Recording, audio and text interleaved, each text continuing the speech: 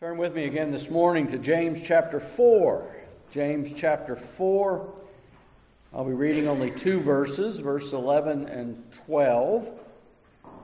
Just to set this up, in our last study, we examined the 10 separate commands that James packs into only 4 verses as a means of conveying to us how we might avoid being friends of the world and enemies of God. I'm not going to go over those 10 commands this morning, but I would encourage you, as I always do, if you're able to go to sermon audio and listen to that message, I hope you do that. Here in verses 11 and 12, James moves on from what amounts to a parenthetical exhortation concerning the dangers of cozying up to the world and becoming enemies of God, and he returns to his previous discussion regarding the dangers associated with the tongue. He says, "Do not speak against one another, brethren. He who speaks against a brother or judges his brother speaks against the law and judges the law. But if you judge the law, you are not a doer of the law, but a judge of it. There's only one lawgiver and judge, the one who is able to save and to destroy. But who are you who judge your neighbor?"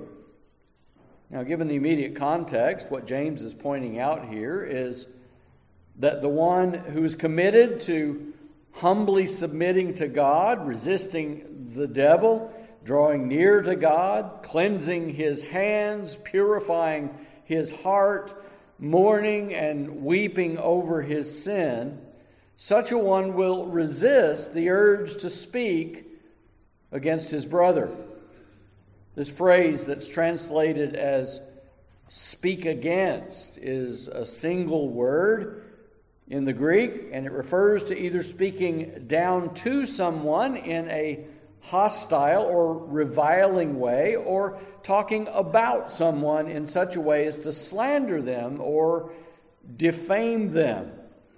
Given that James uses the words brethren and brother 3 times in this passage, it's clear that he's referring to the tendency that is all too common in the church. Brothers and sisters, even in the local church, are prone to condemn, gossip about one another, backbite one another, slander one another. In Jesus' high priestly prayer of John chapter 17, you'll recall him praying in verse 21 that we may all be one, even as the Father was in him and he in the Father, that we may also be in them. Why? Why is it so important that all of us be one in the Lord? Well, it's important because, as we read further, so that the world may believe that Christ was sent from the Father. One of the most important ways for us to prove that we are His and He is ours in the midst of a lost and dying world is to consistently demonstrate the tremendous love that we have for one another. And I'll say this too, if the world sees so much turmoil, so much strife, so much infighting and quarreling, so much gossip, so much slander, so much backbiting among the people of God who are supposed to love one another, how are they ever going to understand that we love them? I've said before, I'll say it again, one of the primary reasons that many in the church today are labeled as hypocrites is because it's true. I know it's hard to hear when people say, the reason I don't attend a local church, the reason I don't believe in the church is because the church is nothing but a bunch of hypocrites. It's true. How do I know it's true? I know because we do the very things that we're commanded in Scripture not to do. If there's one way for you and me to be believed by the outside world, the least that we can do is demonstrate our love for one another. A love that's been shed abroad in our hearts by Christ Himself. A love that recognizes that we only love because He first loved us. A love that we understand needs to grow. It needs to be cultivated. It needs to be guarded. Especially against all of these other tendencies that we have to go the opposite way. Isn't this what Jesus said in John 13, 34 and 35? He said to His disciples, "A new commandment I give you, love one another. As I have loved you, so you must also love one another. By this," what? Your love for each other. "By this all men will know that you're my disciples, if you have love for one another." But what happens when this love begins to wane?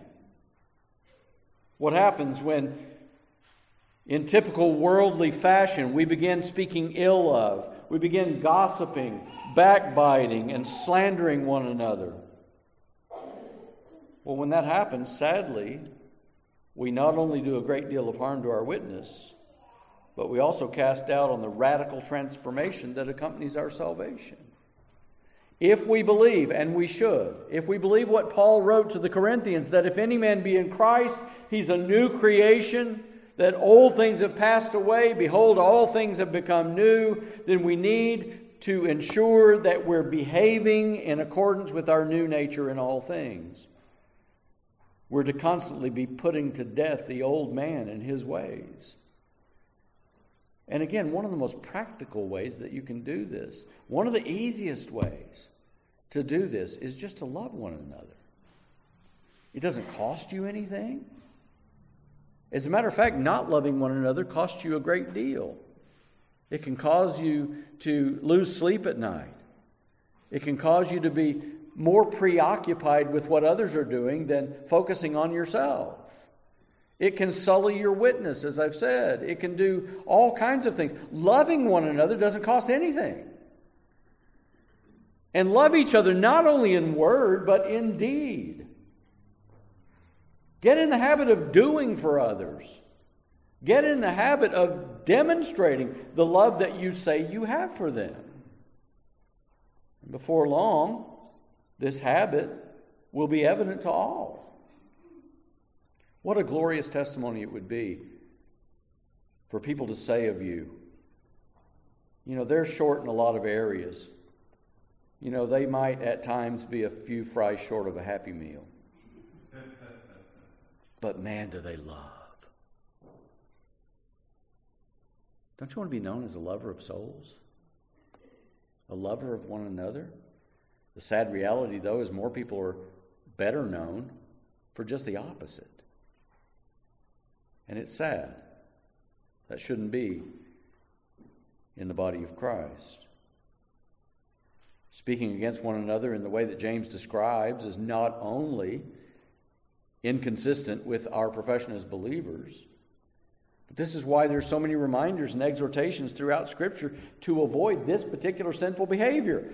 The Scriptures speak voluminously about the dangers of using our tongues to attack other people, especially those of the household of faith. And this goes all the way back to the Old Testament. In Proverbs 10:18, we're told, "The one who conceals hatred has lying lips, and whoever utters slander is a fool." Proverbs 16:28, "A dishonest man spreads strife, and a whisperer separates close friends." Proverbs 20, verse 19, "Whoever goes about slandering reveals secrets. Therefore do not associate with a simple babbler." Psalm 34:13, we're told, "Keep your tongue from evil and your lips from speaking deceit." Psalm 34:13. No, I've just read that. James chapter 3. You can read the whole chapter. Remember, that whole chapter is about the dangers of using your tongue in a way that is inappropriate for believers. Back in our study of James chapter 3, you'll recall that I brought a couple of passages to bear on this. Ephesians 4:29. Remember what Paul writes there. He says, "Let no unwholesome speech come from your mouth, but only such as is good for building up, as fits the occasion, that it may give grace to those who hear." Then in verses 31 and 32, he says, let all bitterness and wrath and anger and clamor and slander be put away from you, along with all malice. Be kind to one another, he says, tender-hearted, forgiving each other, just as God in Christ also has forgiven you. In Colossians 4:6, Paul writes, let your speech always be with grace, as though seasoned with salt, so that you will know how you should respond to each person. To the Corinthians, again, in 2 Corinthians 12:20, Paul expressed his fear that when he visited them, he might not like what he saw. He was worried about the Corinthians. They had so many bad habits, and among those bad habits was their tendency to fight among themselves, to be jealous of one another, to slander one another, to gossip about one another. So in 2 Corinthians 12:20, he says that the reason he's worried is because perhaps there may be quarreling, jealousy, anger, hostility, slander, gossip, conceit, and disorder among them. In Romans 1:29 and 30, you know what Romans 1 talks about. In Romans 1, Paul lists some of the most egregious sins imaginable. And right there in the midst of them is what? Gossip and slander. Wait a minute, Pastor, are you suggesting that in addition to all those other heinous sins that Paul mentions there, that gossip and slander are on an equal par? Yes. Yes. In Titus 3:1 and 2, Paul encourages Titus to remind those under his own pastoral care to be subject to rulers, to authorities, to be obedient, to be ready for every good deed, to malign no one, to be peaceable, gentle, showing every consideration for all men. You get the idea. As one commentator noted, God hates all sin, but there are a few sins that are constantly and strongly condemned by Scripture. Condemning others, criticizing, backbiting, gossiping, speaking evil, and talking about others are sins that Scripture never lets up on. And it's true. Another commentator said James is suggesting that Christians who speak against their brothers or sisters in Christ include themselves in that biblical register of rebellious mumblers, moaning grumblers, deceitful slanderers, crushing insulters, and wicked slanderers.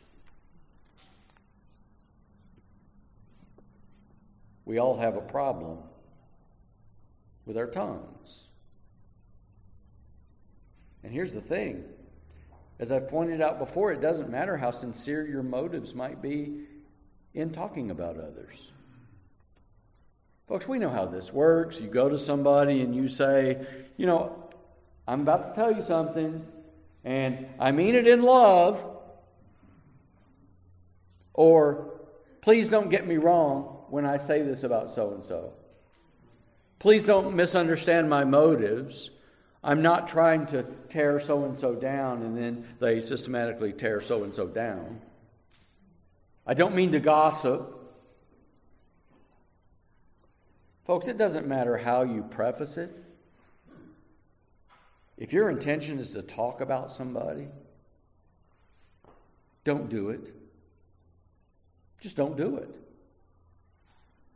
Isn't it much better to go to your brother or sister and confront them directly? It is. Doesn't that sound vaguely scriptural? Matthew 18:15 and following.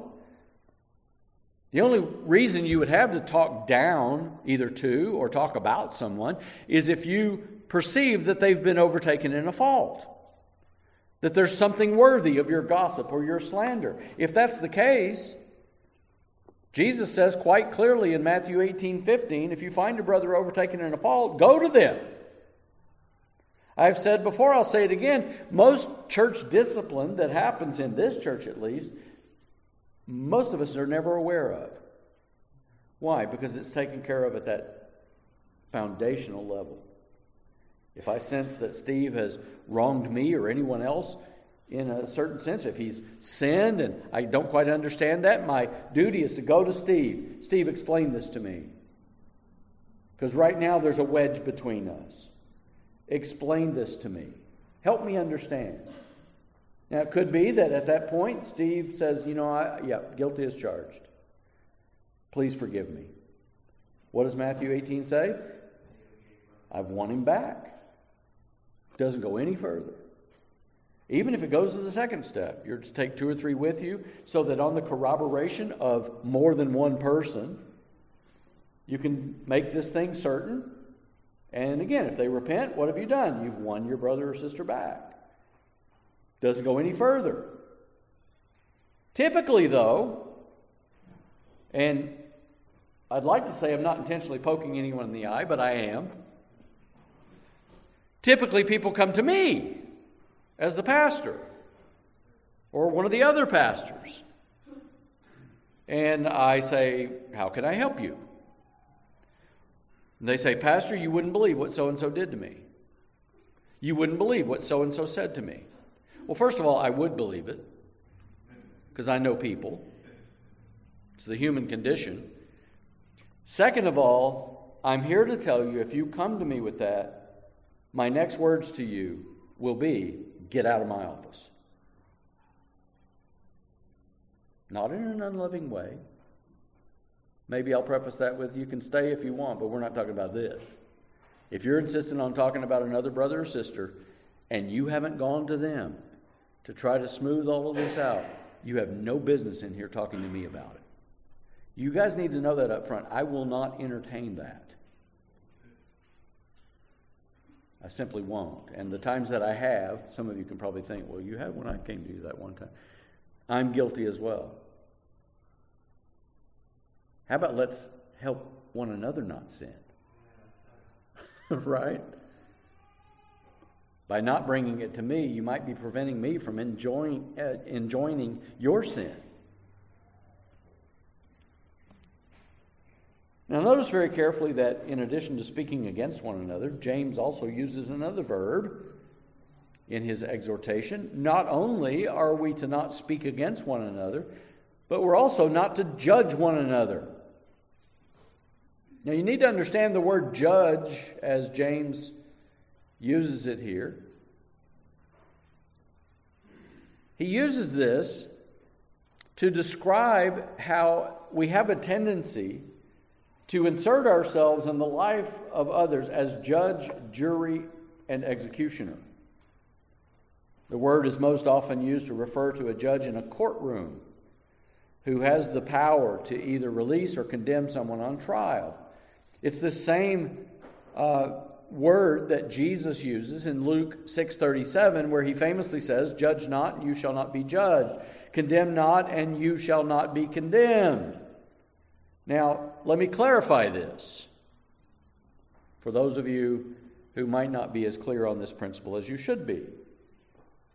Most of you have no doubt heard, either from unbelievers or from professing believers, you've probably heard people say that it's wrong to challenge one another at any time about anything. And they'll throw up that favorite mantra, "Judge not, lest ye be judged." If there was ever a passage taken more wildly out of context than that, I don't know what it is. Why do I say that? Because while it's true that we're not to serve as anyone's judge, jury, and executioner, while you and I don't have the power to condemn someone to hell for what they've done or said about us, there still is a sense in which we are expected to be judges.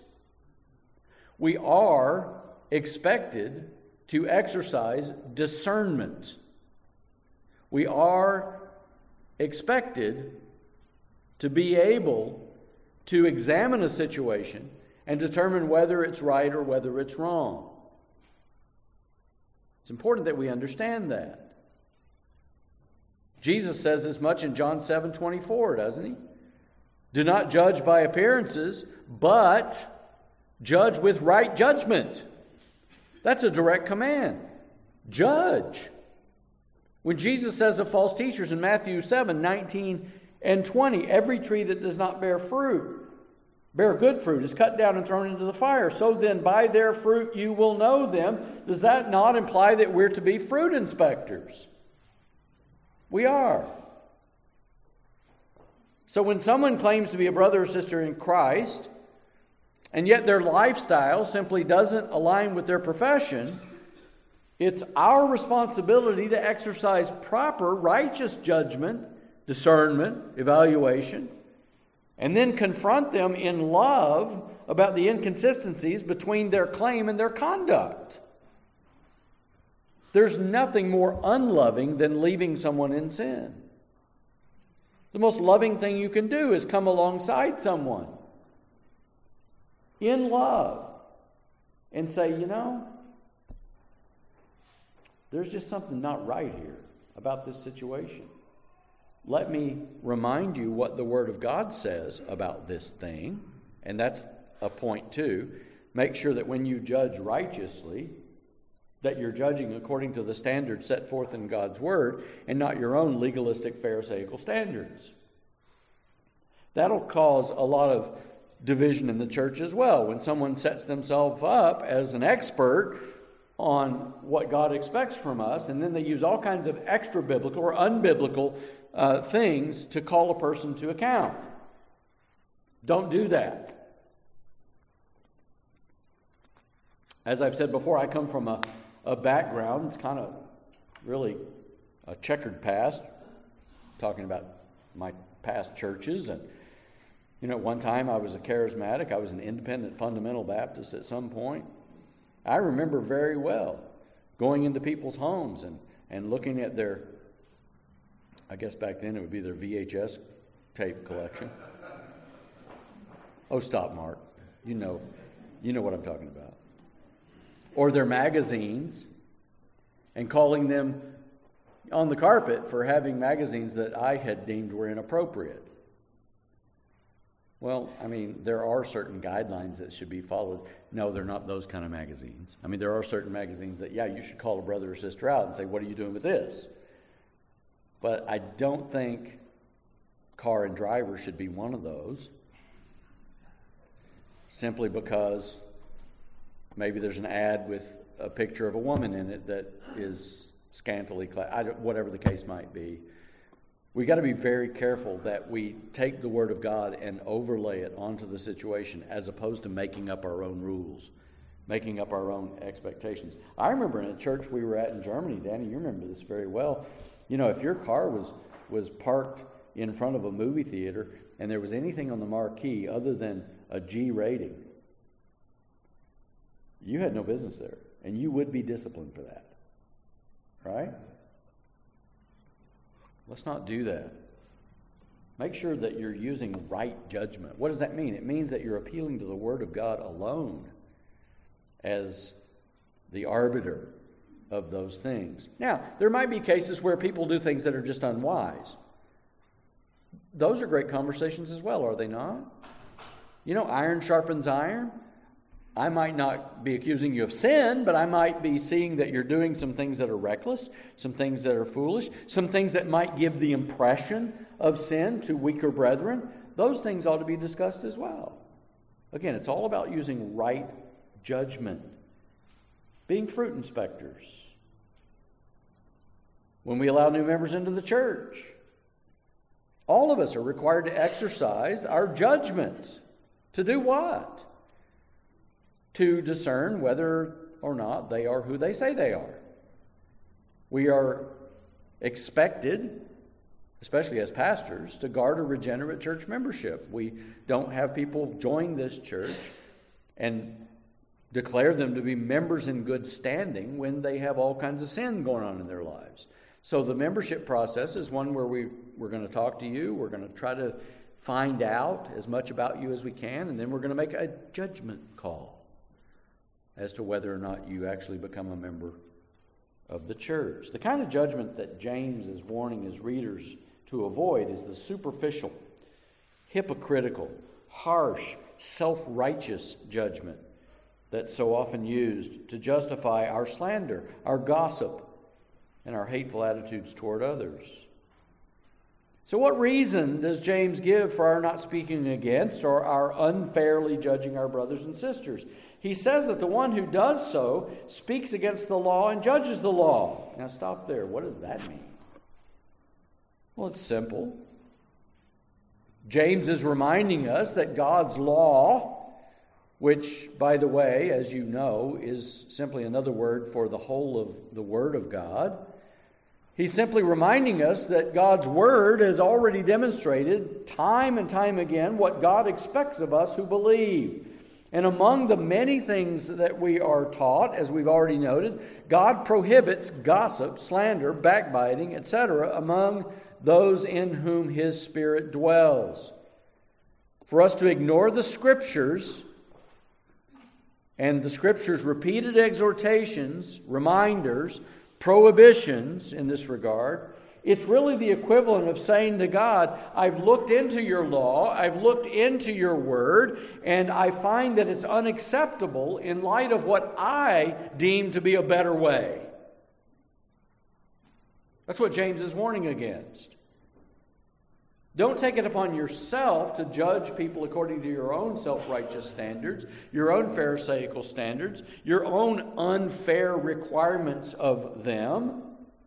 Instead, judge rightly using the Word of God, because when you resort to using your own means to judge people, you're stepping outside of the Word of God, and you're effectively saying to God, your Word is not enough. I need to add to it or take away from it in order to make the point I want to make. James says, don't do that. Don't even think to do that. As James goes on to say at the end of verse 11, at that point, if we stand in judgment of the law, we're no longer doers of the law itself, but we're judges of it. Here's the thing. When we assume that posture, not only are we guilty at that point of establishing our own law that's at odds with God's law, we're guilty of assuming the role of God Himself. Think about it this way. When you reject what God has said and you insert your own standards of righteousness in the place of the Word, you are also usurping God's role as well. Does that make sense? And again, James says don't do that. This is why he's quick to remind us in verse 12, there's only one lawgiver and judge, the one who's able to save and to destroy. But who are you to judge your neighbor? And again, in the context there, the judgment that was going on was judgment relative to one's salvation. And are we not guilty of that sometimes? Think about this. How many people have you been guilty of writing off in your own life as unsavable, as irredeemable? Throwaways. Oh, it's not even possible that God would save that person or that other person. Look at what they've done. Now, how do I know this? I know this because Jeffrey Dahmer. Can you think of a name that's more harrowing in your mind than Jeffrey Dahmer? I'm not going to tell you everything he did. There's kids here. But it was horrendous, unthinkable, unspeakable. At the end of his life in prison, Jeffrey Dahmer made a profession of faith in the Lord Jesus Christ. And the whole evangelical world said, Amen. No. What did you hear? You heard people saying, it's just a ruse. A ruse? The man's serving a life sentence. Right? Was he executed? I think. Murdered in prison. Same thing. Yeah. I mean, humanly speaking, he got what was coming to him by God's righteous judgment. But here's the thing. The moment I heard that Jeffrey Dahmer had received Christ, my initial response, if the angels are rejoicing in heaven over one sinner who is saved, why do we not rejoice in like manner? I think it was Carla Faye Tucker, the modern day Lizzie Borden, if you know what that's all about. She also made a profession of faith, and everybody in the world not everybody, but most people within evangelicalism were like, yeah, right. That's judgment.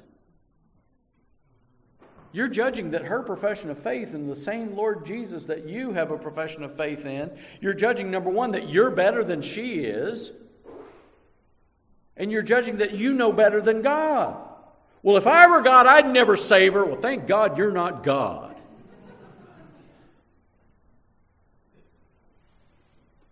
You know what the most humbling thing is? The most humbling thing is not to say that of others. The most humbling thing to say is, if I were God, I'd never save me. And praise God, I'm not God. Because He did. And He has. And He is. And He will. Amen? This is what made me just physically ill about all the comments in social media about whatever was going on in Asbury. Nobody knows what went on at Asbury. Or Sanford, where Allison's betrothed graduated. He reported to me that there was a revival breaking out even at Sanford University. And other places. You heard about it. I've never heard more hateful, more cynical language than online from Reformed folk talking about how that doesn't line up with what we should expect of revival. Here's the thing, folks. God does what He does, when He does it, how He chooses to do it. And if there's one person that was saved from being at Asbury, I've talked about the 70s. How many of you were saved in the 70s? We're a dying breed, brother.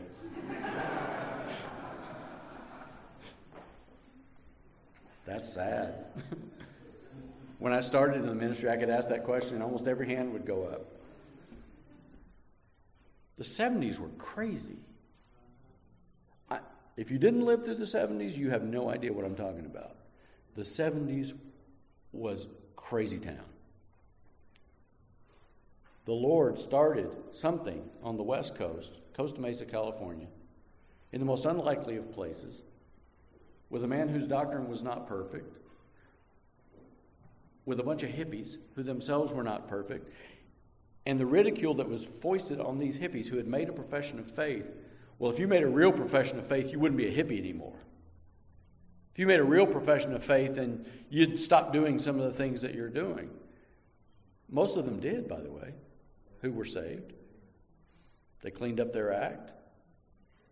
I've known hundreds of them. And yet there are people even today who will say, that was nothing. Nothing to see here, folks. Move along. Why? Because that's not the way I would expect God to do something like that. Well, you wouldn't expect God to talk through a donkey either, would you?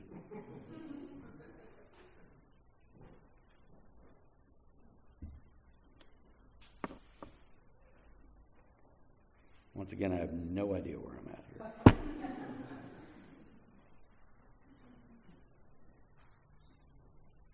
Here's the thing. Only God truly knows a person. You don't. And not only that, only God knows what awaits each person in terms of heaven or hell, because He has sovereignly ordained their eternal destiny.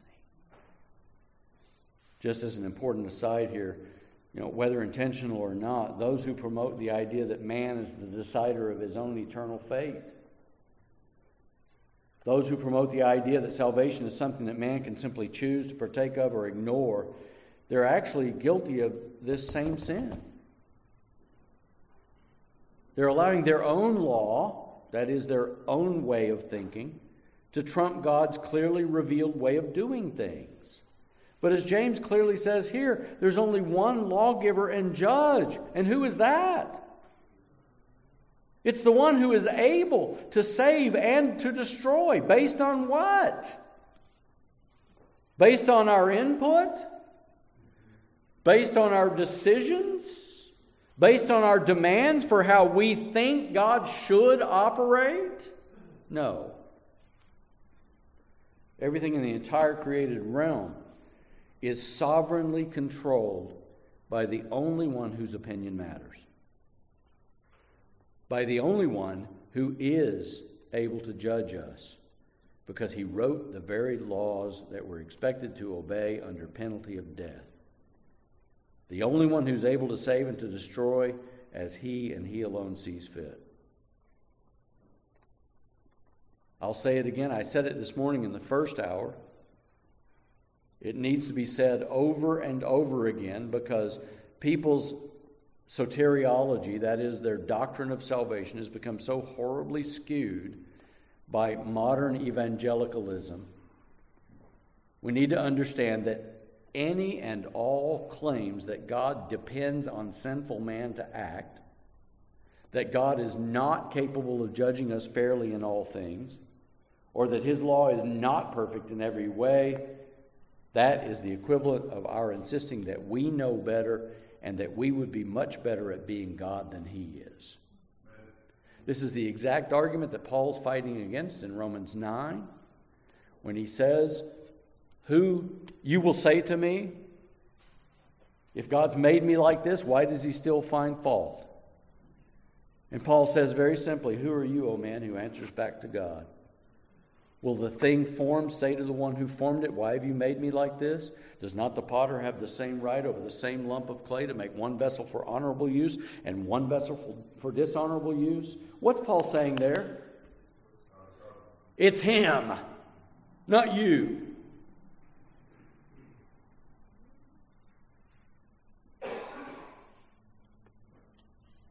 More scriptures, even Old Testament, Deuteronomy 32:39. God says, "See now that I am he, and there is no God besides me. It is I who put to death and give life.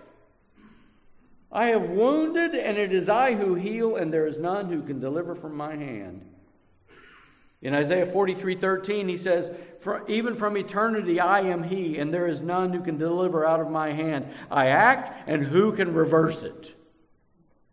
And if you think for a minute that God has sovereignly ordained all things whatsoever shall come to pass, including your salvation and mine, then who can add anything to that or take anything away from that? No one. He has declared it, and it will be so.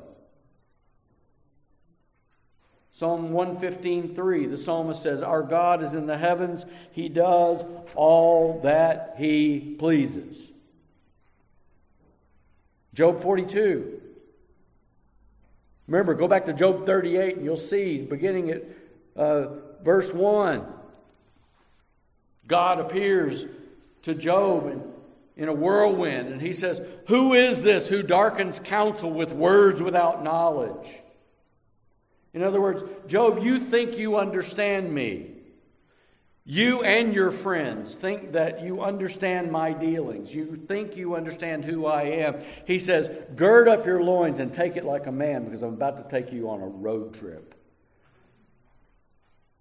He says, "Where were you when I did this? And where were you when I did this? And where were you when I did this?" By the time you get to Job chapter 42, Job is humbled to the core by God's testifying to his own sovereignty. And he says, "I know, finally, I know that you can do all things and that no purpose of yours can be thwarted. God, if you've ordained it, it will be." Remember, I've said before about this whole revival thing. Whatever it is, don't use the word revival, Pastor. Okay, I won't use the word revival. Whatever it is that's causing people to sing praises to my Lord and Savior, I'm glad for it. Whatever it is that's gathering our young people in the decay that we see in the world today and causing them to pray and to shout out and to sing praises to the Lord, I'm happy for that. And I'll always be happy for those things, even though I might not understand where they're happening, why they're happening, who's behind it all.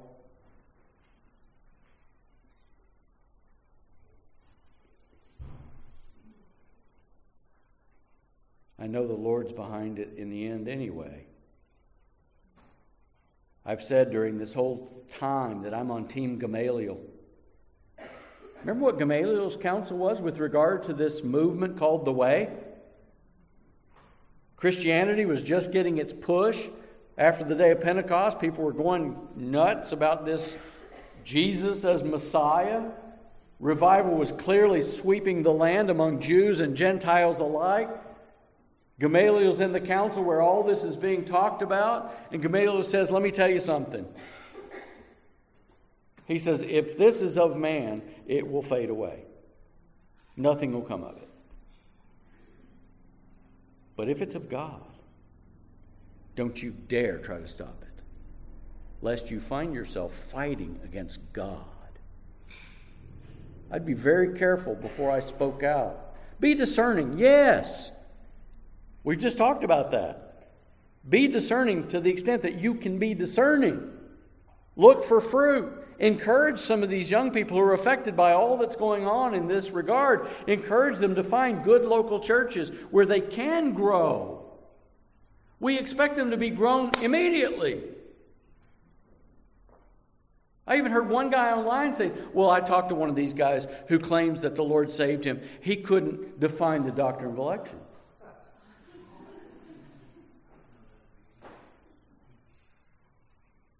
When I was first saved, probably for the first 15 years I was saved. If you were to come to me and say, what's election? I'd say, well, that happens every 4 years for president and every 2 years for Congress.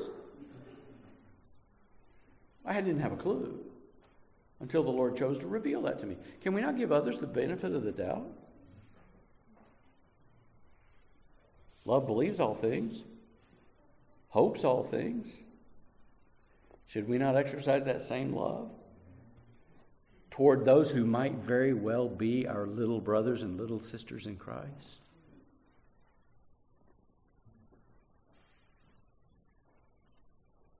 I'm not saying be gullible. There's a difference. But don't stand in the position of God Himself and make these grandiose declarations. This was a real revival. That was not. You don't know that. You really sound foolish when you do that. Going back to Romans 9, does Paul not also say, then He has mercy on whomever He wills, and He hardens whomever He wills? Remember the doxology at the end of Jude where we read in verses 24 and 25, now to Him who is able. What does that imply about you and me? That we're not? To Him who is able to keep you from stumbling and to make you stand in the presence of His glory blameless and with great joy. To the only God our Savior through Jesus Christ our Lord be glory, majesty, dominion, and authority before all time and now and forever. Amen. That's my prayer for whatever's going on in this world that I don't understand. To Him who is able. And I would add to that, Lord, I pray that You're willing. You and you alone are able. I pray that You'll do that in the hearts of my fellow image bearers of God. It's with these truths in mind that James warns us against appointing ourselves as judges over our brothers and sisters, which is why, again, he asks at the end of verse 12, who are you to judge your neighbor?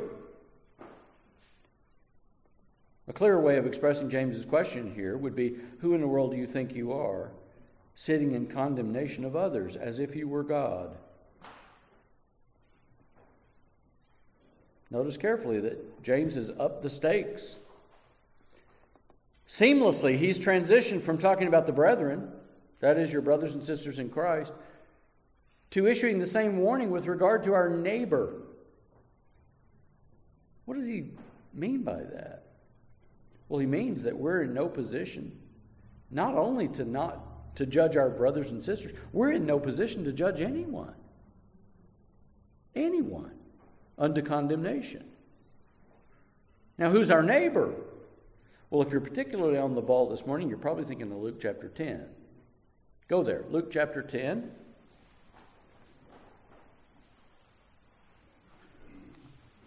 In verse 25, we're told that a lawyer stood up and put Jesus to the test, asking Him, Teacher, what shall I do to inherit eternal life? It's almost like the question posed by the rich young ruler. Typical Jewish fashion. What should I do? What can I do to inherit eternal life? That's true of all works-based salvation concepts. And Jesus said to him, what's written in the law? How does it read to you? The man answered, you shall love the Lord your God with all your heart, and with all your soul, and with all your strength, and with all your mind, and your neighbor as yourself. Jesus responded, saying, you have answered correctly. Do this, and you will live. As you know, or should know, what the lawyer had done was he had taken the two tables of the law, and he had spoken of the first table.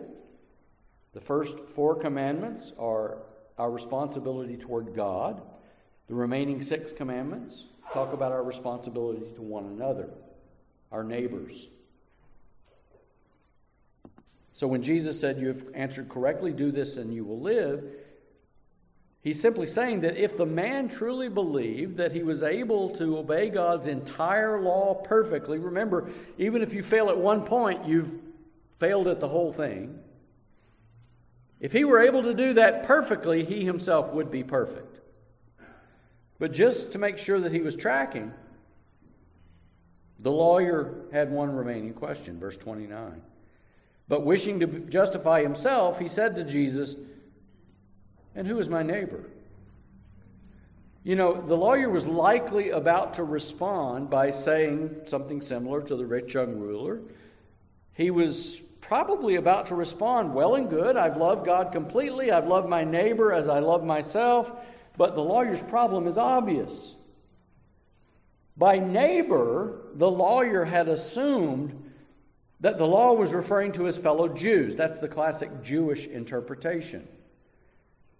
Those of like mind who lived in the same neighborhood and no doubt attended the same synagogue as he did. You know, the way we use the word neighbor. The guy next door. The guy I'm familiar with. The guy that I share things in common with. Surely, Jesus wasn't suggesting what the lawyer feared he might be suggesting. Surely Jesus didn't expect him to love Gentiles too, did he? See, this is the whole tenor of the conversation. The lawyer knows something's up. Jesus had that uncanny way of presenting truth in such a way as to make you doubt whether or not you actually believe what you said you believed. Right? He did it constantly. Just read the Gospels, and time again, Jesus is saying, have you not heard it said? Is it not written? Things that were easy to understand on the surface, but Jesus always has that one little hook, that one little thing to convince you you're not as bright as you think you are. In this case, this lawyer, being a lawyer, he's assuming Jesus is up to something. Surely you're not suggesting that I love those people too. By neighbor, you're surely not referring to people that I don't get along with now. And how did Jesus respond? How do we know that this is the case? Well, read on at verse 30. Jesus replied and said, a man, which most commentators agree was a Jewish man, a man was going down from Jerusalem to Jericho and fell among robbers, and they stripped him and beat him and went away, leaving him half dead. And by chance, a priest was going down on that road, and when he saw him, he passed by on the other side.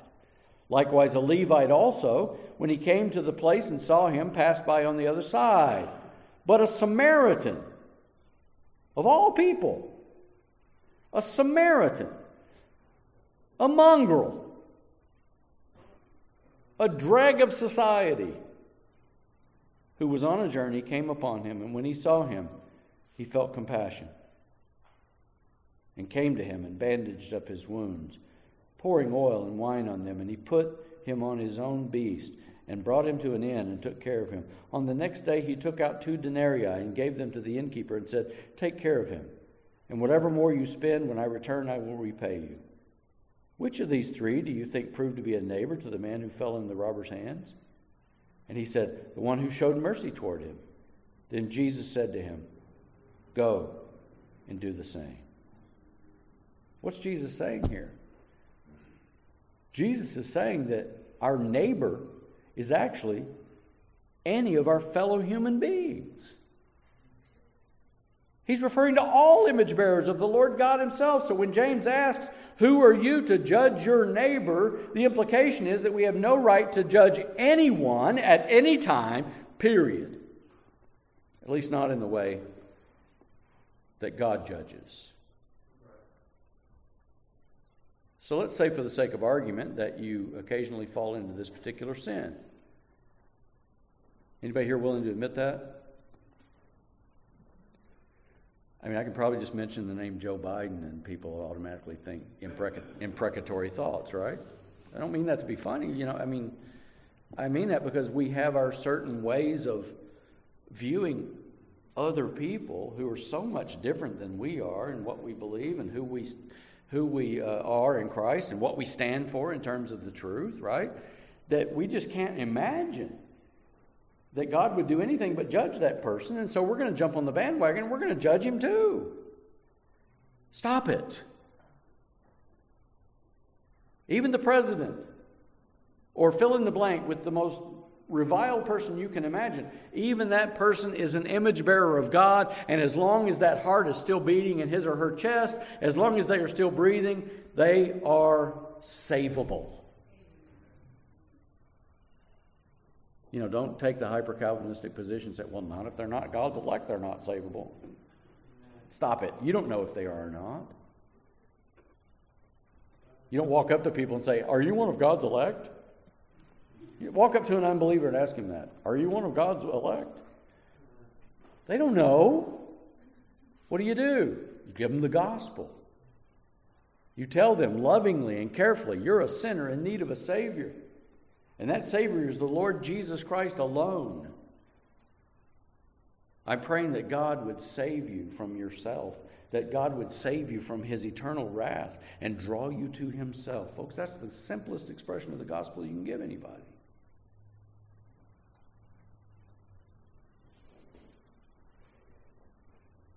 So if we are occasionally guilty of this, and we are, how do we ensure that we don't become repeat offenders? Well, the first step is to use our tongue in a way that consistently honors the Lord. And we do that, and we're only able to do that when we realize that our problem is not a tongue problem. Our problem is a heart problem. There's one predominant sin that causes this whole mess. And what is that? It's the sin of pride. It's the sin of pride. And James obviously knows this, doesn't he? This is why in the verses leading up to our text this morning, he's made the point to say things like in verse 6 where he says, God is opposed to the proud but gives grace to the humble. And in verse 10, humble yourselves in the presence of the Lord and he will exalt you. The kind of pride that causes us to berate or belittle others just so that we can elevate ourselves is simply not characteristic of the genuine believer. Notice that I didn't say, if you're doing this, you're not a genuine believer. I'm saying if you're doing this, stop doing it and prove yourself to be one in whom the Spirit dwells. Not only does it demonstrate that we're lacking in terms of the humility that should characterize us, but it's also an indication that we lack the kind of love that we're commanded to have for one another. I believe the Apostle John expressed this most clearly when he said in 1 John 4, verses 20 and 21, if a man says, I love God and hates his brother, he's a liar. For he that loves not his brother whom he has seen, how can he love God whom he's not seen? He goes on to say, in this commandment we have from him that he who loves God loves his brother also. If we genuinely love God, then it will simply not be possible for us to show any kind of disdain for our brothers and sisters. MacArthur's helpful here. He said, if I see my fellow Christians as God's beloved children for whom the Savior died, and for whom He really has planned eternity. If I see my fellow brothers and sisters in Christ as those who are eternally the loved ones of Jesus Christ and the beloved of God, if I see them as my brothers and sisters, as my fellow Christians to be protected and forgiven and nurtured and cared for, that's going to control how I talk about them. He says, do you understand that? So I control slander by not keeping my lips sealed. I control slander by keeping my thoughts right. The minute the thought comes into your mind to talk about someone, to talk down to someone, to belittle them, to berate them, to judge them unfairly, the minute that thought enters your mind, get rid of it. Get rid of it. And again, don't come to my office and want to talk about so-and-so without having gone to... Now, there might be a time where you and so-and-so might need to come into the office, and I'll act as an arbitrator, and we'll sit there, and I'll watch you guys give each other wall-to-wall counseling as much as need be until we get it resolved. I'm not afraid of doing that, but don't come to me and tell me something about someone that you've not confronted them with. It's ugly, and again, quite frankly, I don't have a stomach for it. I can't do that. The sin of pride tells us that we're better than others. Humility, on the other hand, admits that who and what we are is by the grace of God alone. Pride tells us that we're somebody. Humility forces us to concede that we're nobody. If you see yourself as anything other than a sinner saved by God's grace, you've missed the point. I would encourage all of us to take James' inspired counsel to heart here. Don't speak against one another. Don't judge one another harshly, unrighteously. Because in so doing, not only is it just wrong, not only is it just tacky to do that, but it really is to put yourself in the place of God, to assume that you have the power to judge another person. Might God help us all to guard our tongues. Might God make us more inclined to go to one another.